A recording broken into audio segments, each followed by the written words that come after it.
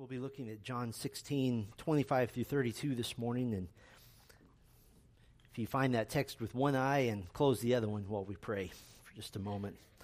Our Father, we would like to just ask you now to continue to move our hearts upward toward you. We have sung the great truths of the gospel of Christ, your glorious grace, your kindness, your goodness, and now we look to the Word of God, and ultimately to culminate our time together, remembering the Lord Jesus Christ through the Lord's table. And so now, Lord, I would pray with the psalmist of Psalm 119 to open our eyes that we may behold the wonderful things in your law, in your word. And we pray in Christ's name, amen. So we'll be in John 16:25 to 32, but I want to take a few moments to work toward our text this morning. In our walk of faith with the Lord Jesus Christ, one of the toughest things that we have to endure are those times that the Lord chooses to humble us, to greatly humble us, but we need it. We need humbling. You and I both are by nature proud. We're arrogant. We're sanctimonious. We're guarded. We may have the very, very best of intentions, but in our walk with the Lord, we may not even know what we don't know. And so the Lord graciously brings into our lives times of tremendous humbling to help us with haughtiness, to help us with conceit. And these times, what I'm calling this morning, heartbreaking humbling, that just shatter your heart. But let me give you the good news up front. If you've ever found yourself just crushed before the Lord, especially because of something that you've done, a sin that you've committed, when you've sinned in a way that's so heinous and so disappointing that you can hardly even to face the Lord in confession of that sin, and if while you're in that position you have a sense of loss, a sense of shame, a sense of humiliation even, and sorrow over your failure, the good news is that is excellent evidence of the reality of your salvation. That you are in fact in Christ. Your faith is genuine because you are convicted. You're crushed by your own sin. And in our series in John 15 and 16, which we've called Costly Christianity, we've identified some costs that are incurred as a result of following Christ. Yes, salvation from sin is absolutely the free gift of God in Christ. But once you join the ranks of the family of God, sacrifice is required. Suffering is a certainty. You are to take up your cross. You are to die to yourself. It's a daily pursuit. And so we've made a list of these costs from John 15 and 16. And one cost of this endurance is the inevitable, heartbreaking humbling. This humbling is for your own good. It is also for God's glory as He continues to make you in the image of Jesus Christ. And toward that end, God will allow you to fail.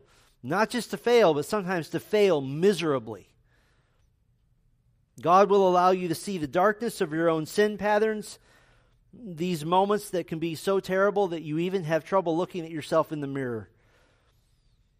Now, I think sometimes the gospel is portrayed as simply a method to take away all your guilt before God. And that statement is misleading because it's oversimplified. Because we could observe three kinds of guilt, and this is an important foundation for us this morning. The first type of guilt we could observe we would call judicial guilt. Judicial guilt speaks of the justice of God and that because of your sin, you are guilty before a holy God. Revelation 20 pictures the final judgment in which Jesus Christ, the judge, takes and opens the books which contain all the charges against the sinner. But if you've humbled yourself to ask God for mercy, to receive His grace and salvation, now judicial guilt is gone. It's finished. And we get this promise in Romans 8, verse 1. There is therefore now no condemnation for those who are in Christ Jesus. So that's good news. You're justified in the eyes of God. You are judicially and in the legal courts of heaven made whole, made pure, made clean. You have had the righteousness of Christ applied to you as if you lived the life that Jesus did. You have the full atonement of Christ given to you, and no one can ever make you guilty again. So does judicial guilt ever apply to you? As a Christian, never again. Never again. But we have a second kind of guilt we could identify, we might call family guilt. Family guilt, incurring guilt for intentional sin, which must be dealt with by confession, and maybe even discipline as part of being of the family of God. This is a harming of the fellowship between you and God. Paul explained to the believers in Corinth, in 1 Corinthians 11, he said, "Whoever therefore eats the bread or drinks the cup of the Lord in an unworthy manner will be guilty concerning the body and blood of the Lord." Guilty. These are Christians. Of course, 1 John 1:9 promises forgiveness of sin after confession, not in the sense of gaining or somehow regaining your salvation. Your salvation was never in question, but in the sense of restoring a proper relationship, a proper fellowship with the Lord. And then we could identify a third type of guilt that we'll call conscience guilt. Conscience guilt, that as a full-fledged member of the family of God, as a regenerate, born-again believer in the Lord Jesus Christ, your conscience becomes weighed down with a sin or a sin pattern or unconfessed sin, which manifests itself in a feeling of guilt, which we call your conscience. In fact, the reason that before every Sunday morning worship service, that right at the beginning we have a time of confession, is so that you might relieve your conscience and come to the Lord with no conscience guilt, no family guilt, because you've already been relieved of judicial guilt. But conscience guilt is sorrow. It's sorrow associated with having transgressed against the Lord. This is the regret of knowing, for example, from Ephesians 4, verse 30, that you've grieved the Lord, that you have grieved the Spirit of God. Now, we began this whole series on Costly Christianity partly to refute free grace theology, which is so prevalent today. And free grace theology basically says that all someone has to do to be a Christian is one time, at some point in history, have intellectually believed that Jesus died on the cross to save from sin. Repentance is not necessary, and even continuing in the faith isn't necessary. That all you have to do is point to that one time when you were 6 years old that you said, "Yes, I believe Jesus died on the cross for my sins." You can live like a heathen the rest of your life, and you're still saved. Well, as a result of free grace theology, one of their major teachings is that there should be no guilt of any kind emotionally for sin ever. But I think that the main writers in this movement, they often fail to distinguish between these different types of guilt, which we've talked about. And of course, no one is saying, and I'm not saying, that a Christian should walk around burdened by false guilt all the time, that you're continually trying to keep and earn God's favor. That's not the gospel. You have the favor of God. It's called grace. It's something He gave to you. It has nothing to do with what you do. But neither do we absolve ourselves of the fact that God does in fact continue to shape us and to make us in the image of Christ. And often He does this through our own failures, through facing our own utter incapacity to please God fully. In fact, this attempt by free grace proponents to free us from the occasional emotion of guilt, in fact, it actually hinders our spiritual growth, and it places the emphasis now on feeling good. You could just go on Amazon or on Google and type in the phrase guilt-free, and you're going to see all kinds of books pop up with that phrase in it, many of them written by free grace theologians. Guilt-free living, guilt-free this, guilt-free that. And it's very appealing because I don't want to feel guilt, and you don't want to feel guilt. But I'll tell you who would have vehemently disagreed with that idea: the Puritans. Here's what John Owen, famous Puritan, wrote. He said, "The choicest believers who are assuredly freed from the condemning power of sin ought yet to make it their business all their days to mortify the indwelling power of sin." Very astute theological observation. Then he goes on to cite Colossians 3, verse 5. "Put to death, therefore, what is earthly in you, sexual immorality, impurity, passion, evil desire, covetousness, which is idolatry." I think the faulty assumption is that if I have a feeling of guilt, that means I haven't fully accepted how truly forgiven I am, and I should just try to get rid of those feelings of guilt. No, you should strive to get rid of the sin which produces those feelings of guilt. That's going to the real heart of the issue. The Puritan Thomas Watson wrote, quote, if a Christian is slack in duty, they spoil the sweet peace in their souls. As the fire decays, the cold increases, so as fervency in duty abates, our peace cools. Let me translate. In other words, obedience and duty comes before experiencing sanctified feelings. You can't just say, I want to feel good, without a reference to what am I doing in my life that's actually producing guilt. Now, I know this is difficult territory to cover, because we want the gospel so much to be about being forgiven, which it is, and never feeling guilt again. Remember, judicial guilt, never again. That is never your concern, ever, for all eternity. And it is true that you should never feel that condemnation of God, but neither does following Christ mean never being corrected. It doesn't mean never stepping on a landmine of your own making, your own sin, never experiencing hard things which help you. And so rather than talking about guilt, maybe a more useful term is the idea in that third type of guilt, the conscience. And Scripture certainly does speak to our conscience. In Hebrews 13, verse 18, the writer of Hebrews asked for prayer for their ministry team, and he expressed his desire to do all things, quote, from a clear conscience.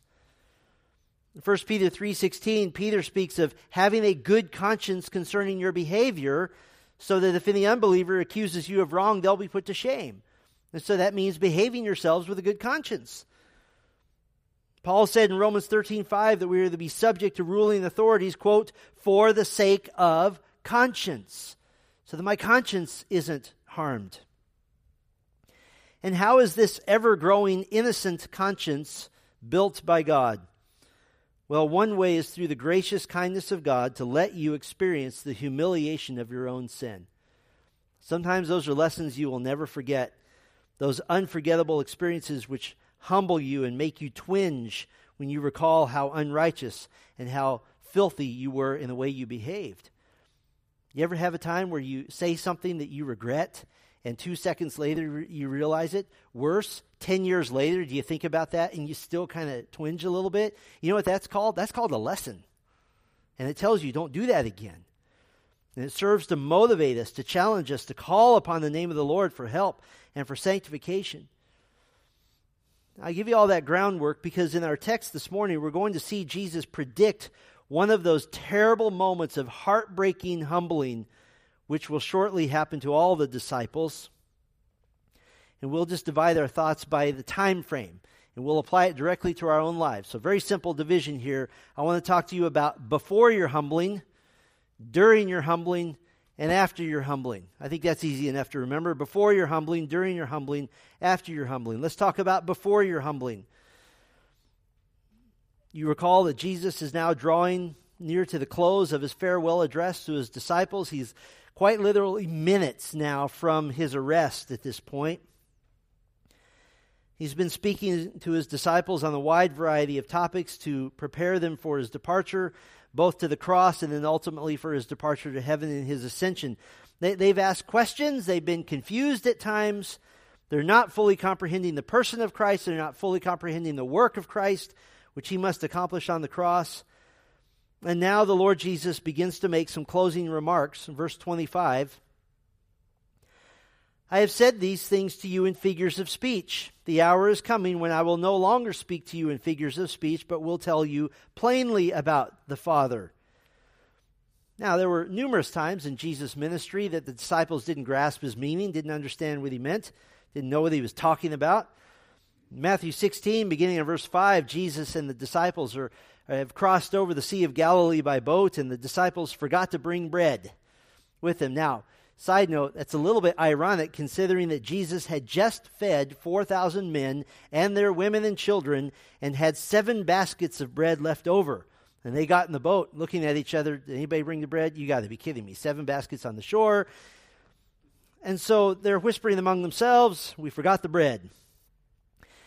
But Jesus used their forgetfulness to teach them a much more important lesson. He said to them, watch and beware of the leaven, that is the yeast, of the Pharisees and Sadducees, meaning using very familiar Old Testament imagery, beware of the sinful, self-righteous, legalistic teaching which, like yeast, like leaven, spreads throughout the whole loaf. But they thought he said this because they forgot to bring bread. They weren't getting it. And so he says, aware of this, Jesus said, "O you of little faith, why are you discussing among yourselves the fact that you have no bread? Do you not yet perceive? Do you not remember the 5 loaves for the 5,000 and how many baskets you gathered? Or the 7 loaves for the 4,000 and how many baskets you gathered? How is it that you fail to understand that I did not speak about bread? Beware of the leaven of the Pharisees and Sadducees." Then they understood that he did not tell them to beware of the leaven of bread, but of the teaching of the Pharisees and Sadducees. This is a good lesson in understanding the difference between figurative language and literal language. And so that sort of misunderstanding happened all the time with them. I mean, as you read through the Gospels, you think, these are the guys that the Lord entrusted the spread of the gospel to the whole world to? I mean, they don't understand them half the time. Now, frequently, it was due to the fact that Jesus would teach in parables, in figurative language, using statements and stories which didn't make their meaning immediately evident, but had to be pondered, had to be searched, had to be thought about. The purposes of those parables, as Jesus explained in Matthew 13, was twofold. It was to give the truth only to those who would believe and keep the truth from those who would not believe. And even in this farewell discourse here, beginning in chapter 14 of the Gospel of John, Jesus has been mysterious on many matters. They've questioned him. They've questioned one another. But now, finally, he says, "The hour is coming when I will no longer speak to you in figures of speech, but will tell you plainly about the Father." There must be a sense of relief. 3.5 years of trying to figure you out. And finally, we're going to hear something direct. And as we discussed last time, with the soon coming of the Holy Spirit at Pentecost, what was once veiled for them will now be revealed. And in the pages of the New Testament, as you read the books written by these same men, you see precision, and you see detail, and you see the glory of God revealed in precise language, because the Spirit would come and reveal it to them.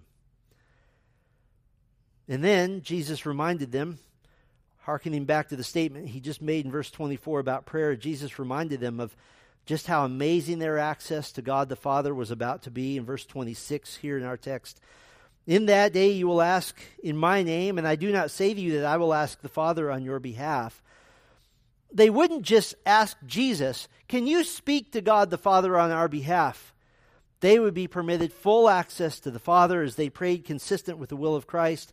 And why would they receive this privilege? Verse 27 tells us, "For the Father himself loves you because you have loved me and have believed that I came from God."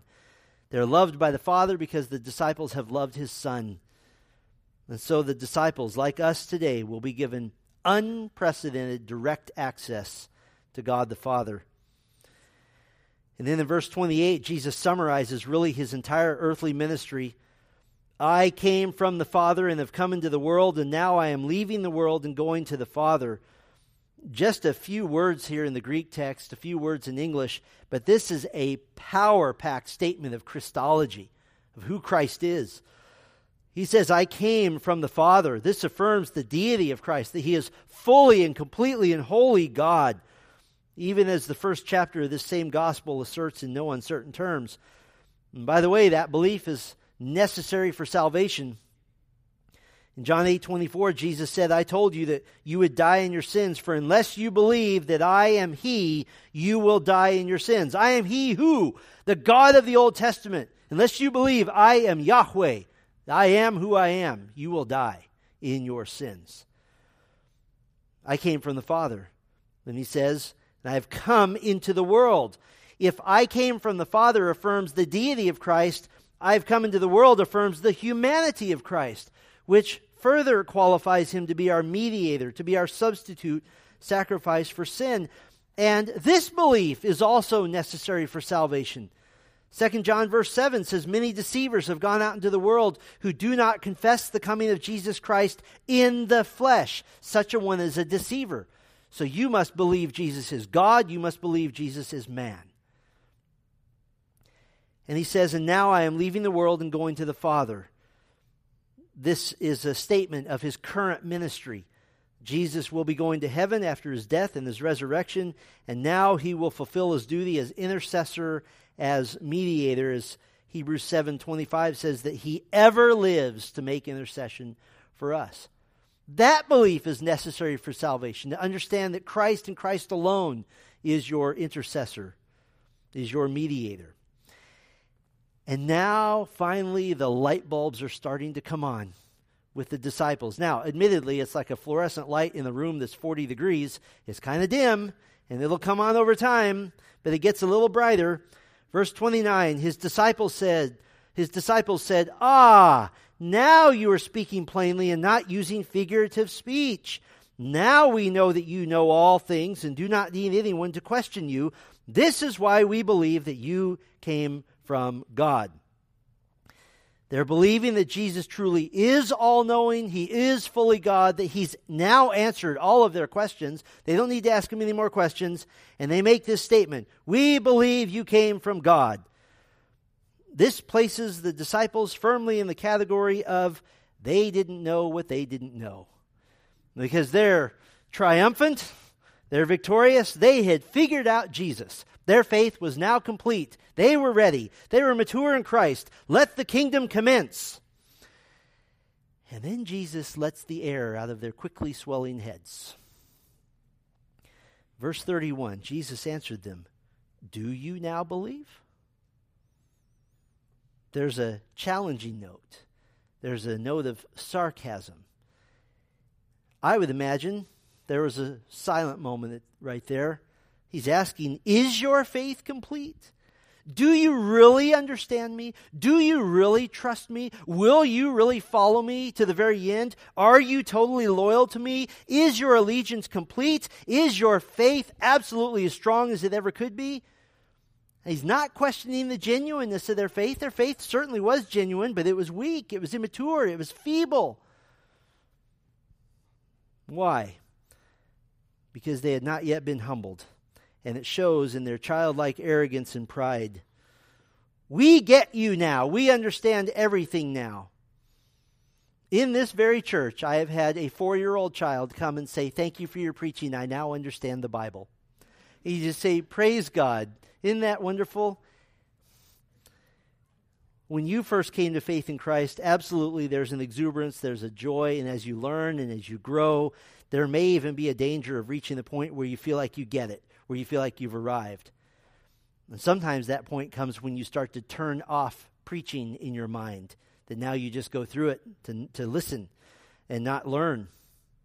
You might not say that aloud. You might not even be consciously thinking it aloud, but you may begin to show it in complacency, in very subtly viewing yourselves as different from other believers, as in a category by yourself, as not quite as susceptible to sin as other poor slob Christians who are failing all the time. And yes, maybe you've heard several sermons on the importance of humility. Maybe you've made a self-assessment and decided that you're pretty humble. In fact, so humble that you're a little bit proud of it. And maybe even you're reaching the point where you've forgotten that Jesus isn't your buddy. He's the God of the universe who has graciously saved you. The same Jesus who slaughtered 185,000 Assyrians in Isaiah 37. The same Jesus who slaughtered Pharaoh's army. The same Jesus who broke open the fountains of the deep and flooded the whole earth with his white-hot, righteous, indignant judgment. The same Jesus who is the creator of the ends of the earth. And maybe we've forgotten to tremble just a little. The Puritan Jeremiah Burroughs reminded believers to tremble even at the word of God, no matter your circumstances. He said this, "A gracious trembling is a habitual trembling, a trembling of heart that is habitual in the heart, not all of a sudden only, but the trembling at God's word that the Lord so highly esteems is a constant, habitual disposition of soul. Oh, many men will tremble at God's word in times of their sickness and affliction, but let them have quiet and outward peace and ease, and their trembling is gone. But a gracious heart trembles at the word of God, even when it has a most quiet conscience." And so, in God's gracious help in our worship and in our humility before Him, He takes us from a time before our humbling to a time of humbling, to a time to remember who we are compared to who He is. The disciples weren't trembling, but they would be. They would go from the time before their humbling to the time to be humbled. Verse 32. Behold, the hour is coming, indeed it has come, when you will be scattered, each to his own home, and you will leave me alone. Yet I am not alone, for the Father is with me. They would completely desert Jesus. They would leave Him alone at His time of greatest pain and sorrow.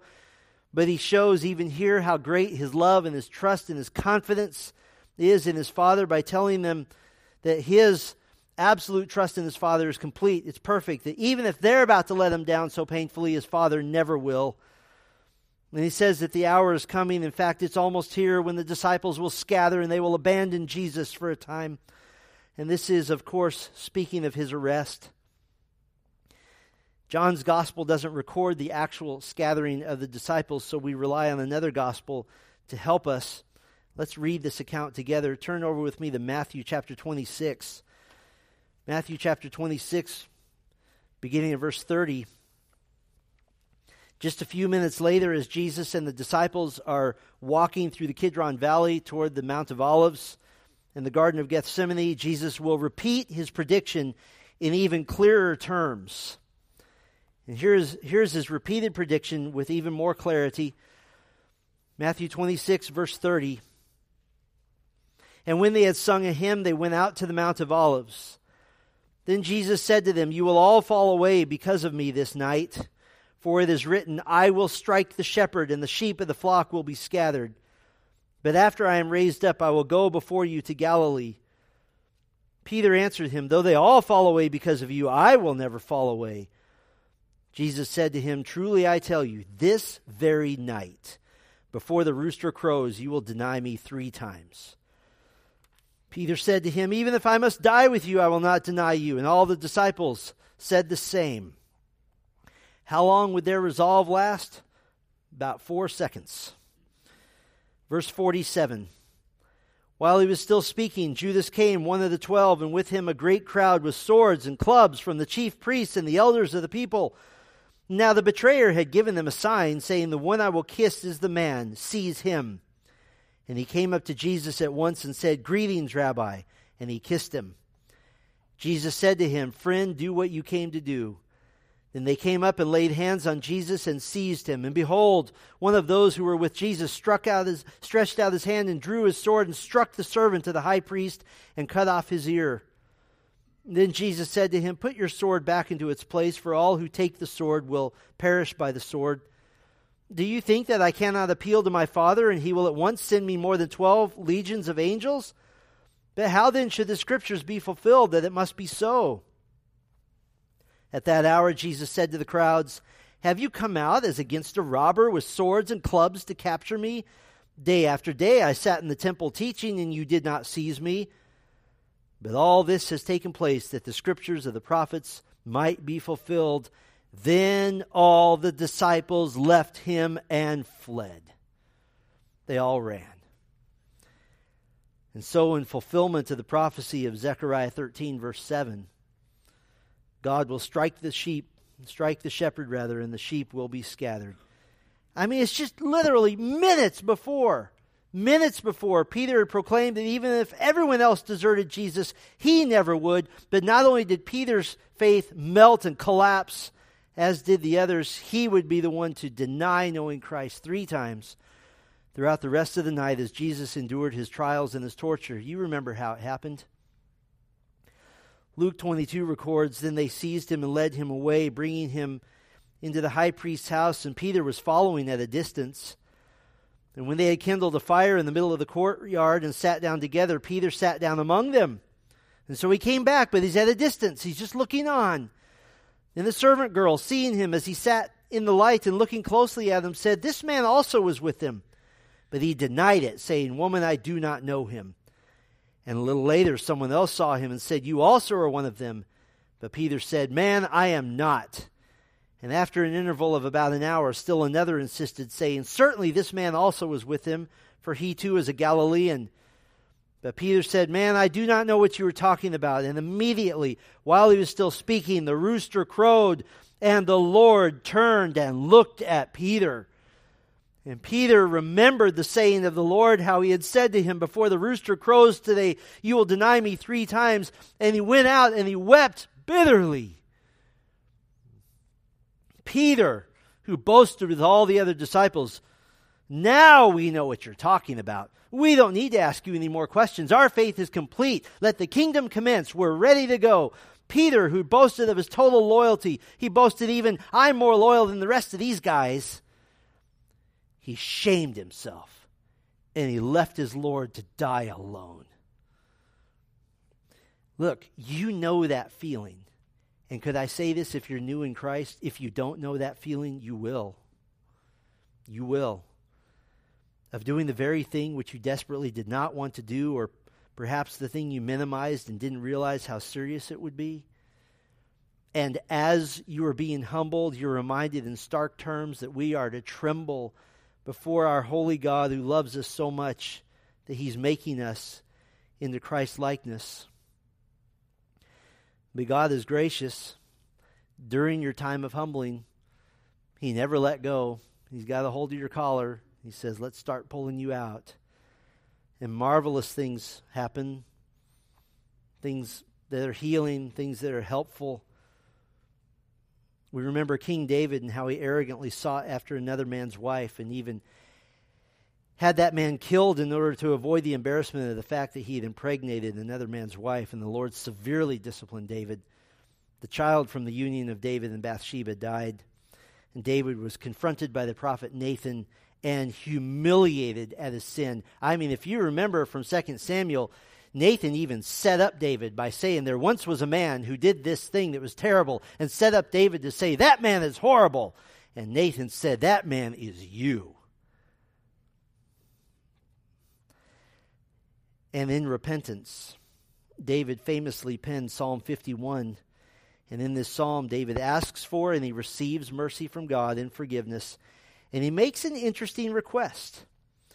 He says in Psalm 51 verse 8, "Let me hear joy and gladness. Let the bones that you have broken rejoice." What does he mean by "let me hear joy and gladness"? Well, joy and gladness refers to specifically being able to enter into the sanctuary of God to worship and to hear the choirs and hear the musicians who give praise to God. Now, he could enter as a fraud. In fact, the previous psalm, Psalm 50, condemns those who are religious frauds who enter the sanctuary without repentance, with outward worship only, while their hearts remain wicked and rebellious. But David doesn't want to do that. He doesn't want to, as it were, come to church with a guilty heart. He's asking for forgiveness so that he might worship without the hindrance of something between him and his God. And so he says, "Let the bones that you have broken rejoice." Now, there's been no physical harm done to David, so he's using the figure of speech common in Hebrew, the thought being that the bones represent the very structure of a person, his soul. And so he's declaring that God has broken, literally in Hebrew, crushed his soul. But now in brokenness, he's asking for the Lord's mercy and how merciful God is. David had humiliated himself. He had shamed the office of king. He had taken another man's wife as his own, while even having her husband killed. And yet, because of David's shattered heart and his brokenness and acknowledging his guilt before God, God mercifully blessed him. His marriage to Bathsheba had been founded in treachery, and yet God blessed them. She gave birth to another son. And in fact, 2 Samuel 12, 24 and 25 records that the Lord loved this child and sent a message by Nathan, the same prophet who rebuked David. Nathan gave a message. David's name for the boy was Solomon, but God's name for the boy was Jedediah, beloved of the Lord. Blessing and mercy and grace and kindness. There is the time before your humbling when the Lord can help you have a more proper view of Him and yourself and alter your sanctification in the turn of a second. There's a time during your humbling when shame and guilt drive you to your knees. What about the time after your humbling? When the Lord crushes you or is crushing you for your own good and for His glory, what can you learn? What's the outcome? There are two outcomes I'd like to highlight in some detail, and I want to take a moment on this.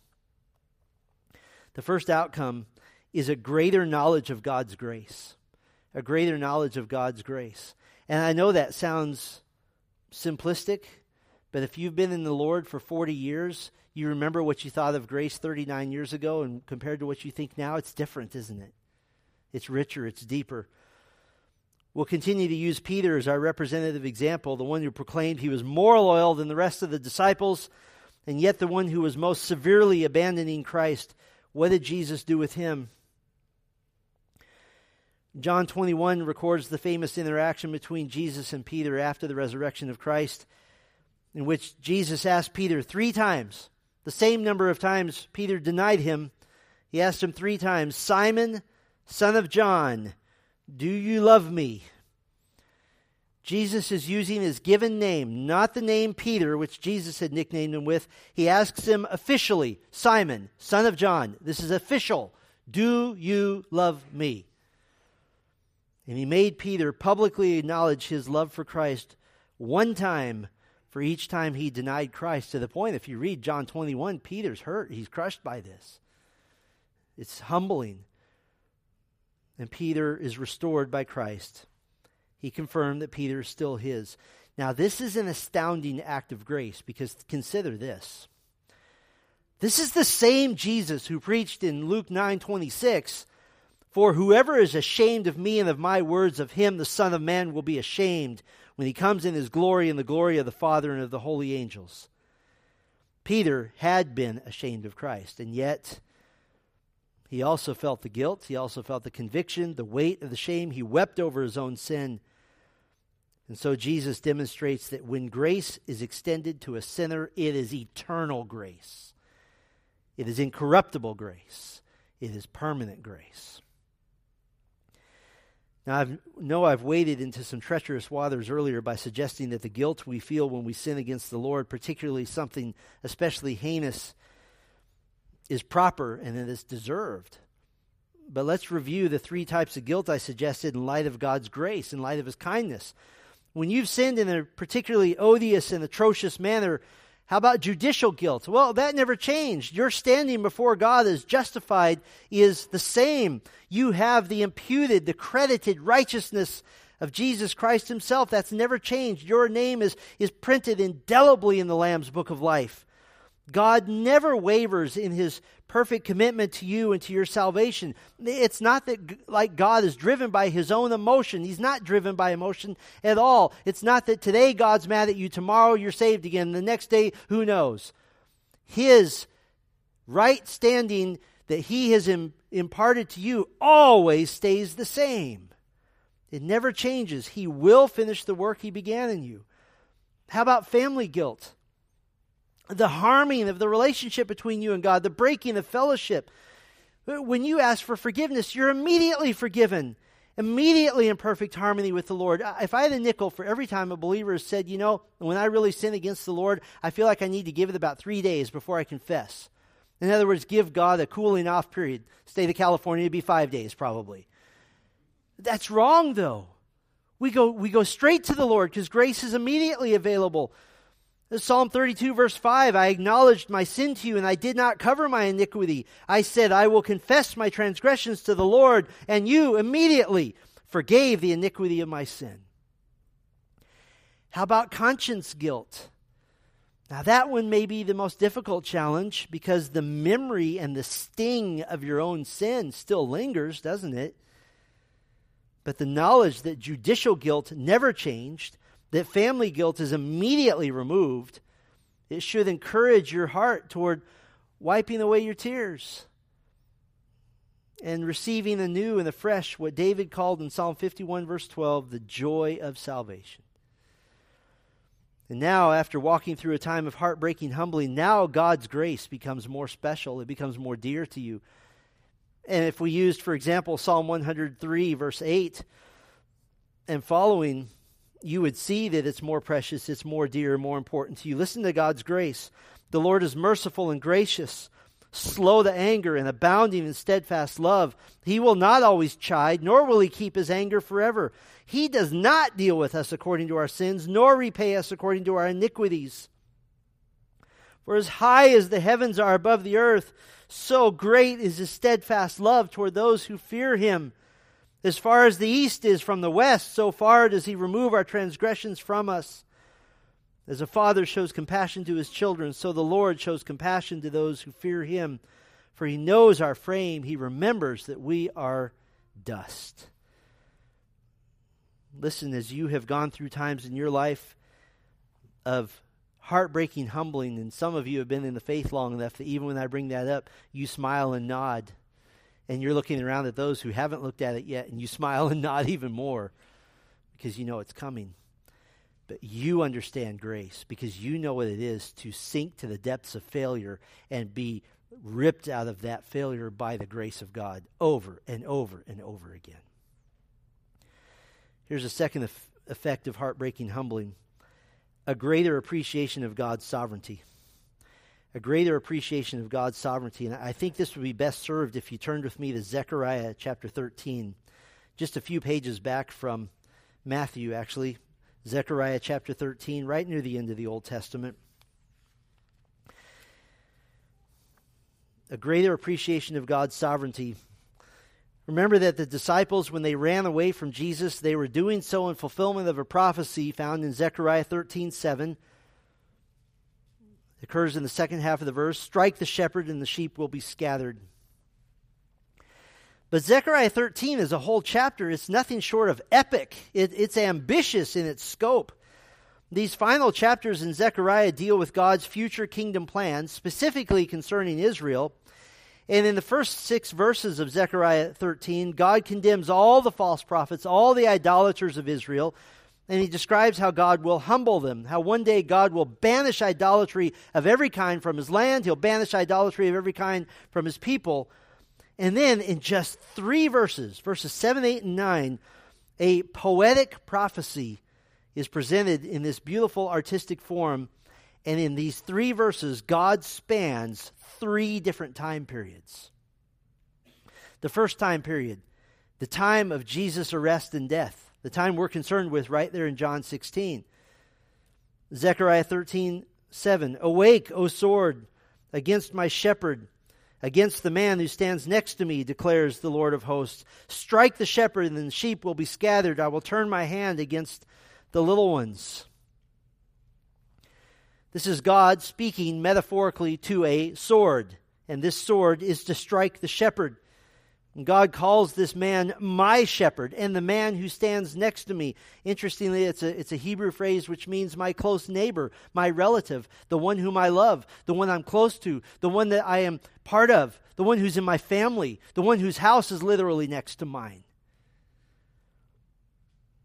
It is God who has ordained the death of his Son, Jesus Christ. And why? To accomplish salvation from sin and to offer him as the only successful, the only effective, the only efficacious sacrifice for the sins of those who would believe. And so that covers the time of Christ and his death and resurrection. But this epic passage goes to a second time period, the generation after Jesus. The generation right after Jesus. At the end of verse 7, I will turn my hand against the little ones. The context is Israel.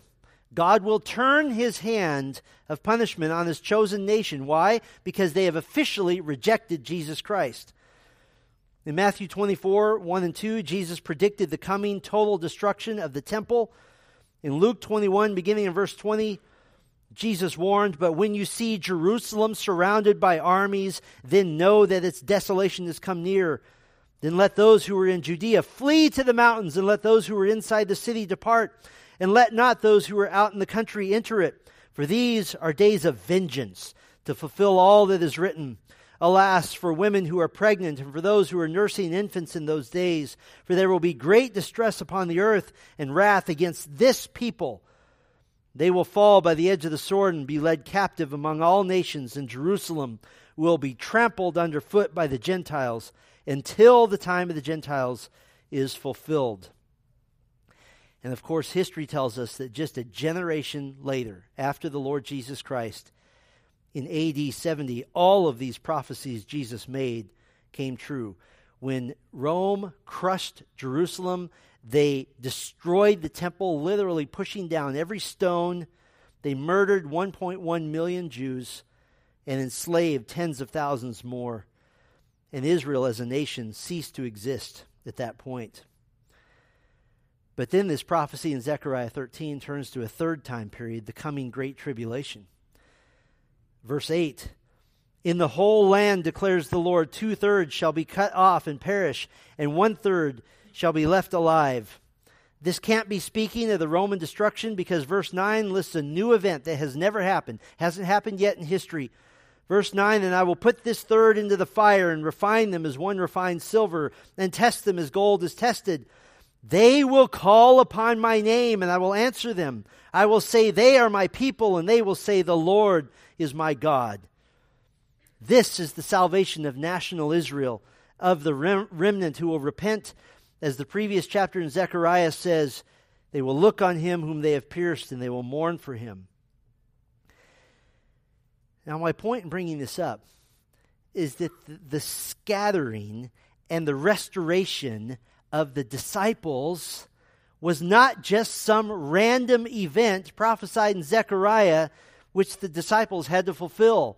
This wasn't just out of nowhere. This wasn't just that, let's see, I think there's a verse in the Old Testament that says that your shoe will be untied, so untie your shoe so we can fulfill that prophecy.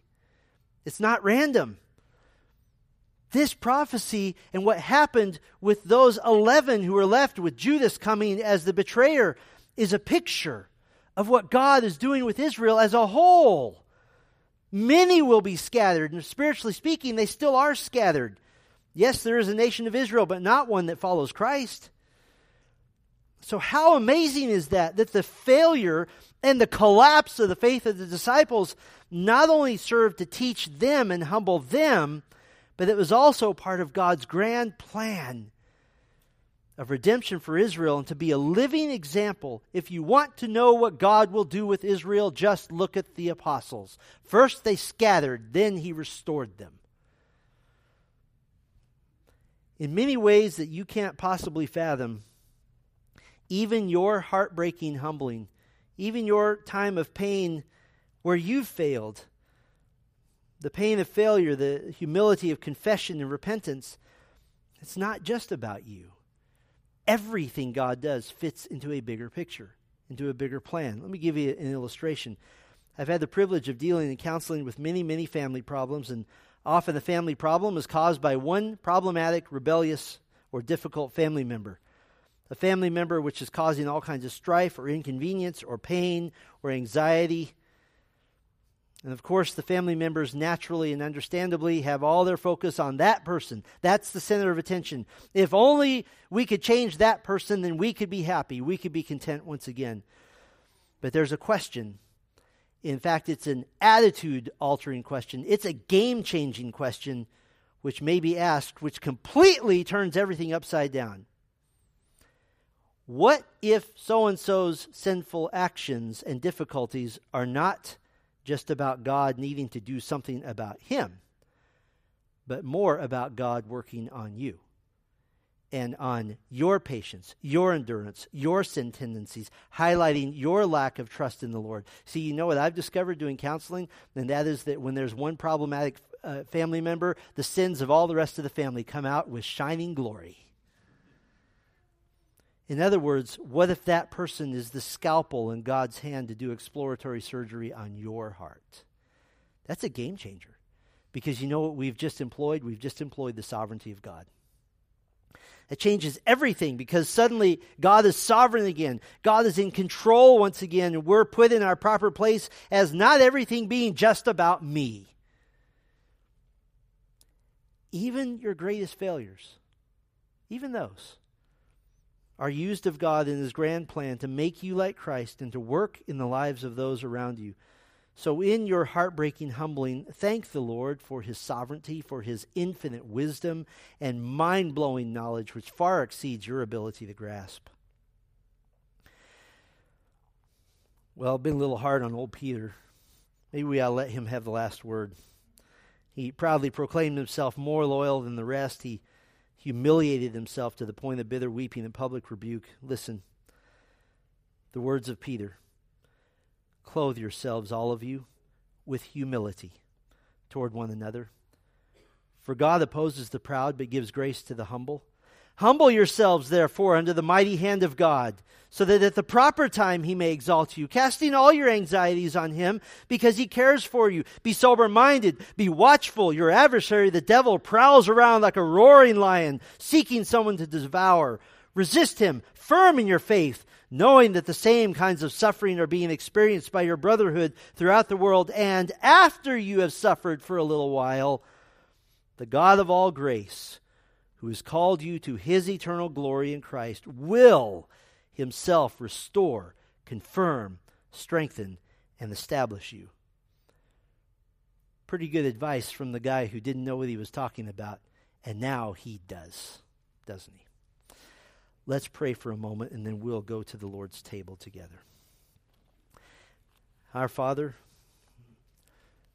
the judicial guilt which we so rightly deserved by the blood of Jesus Christ has been taken care of. It has been completely washed clean.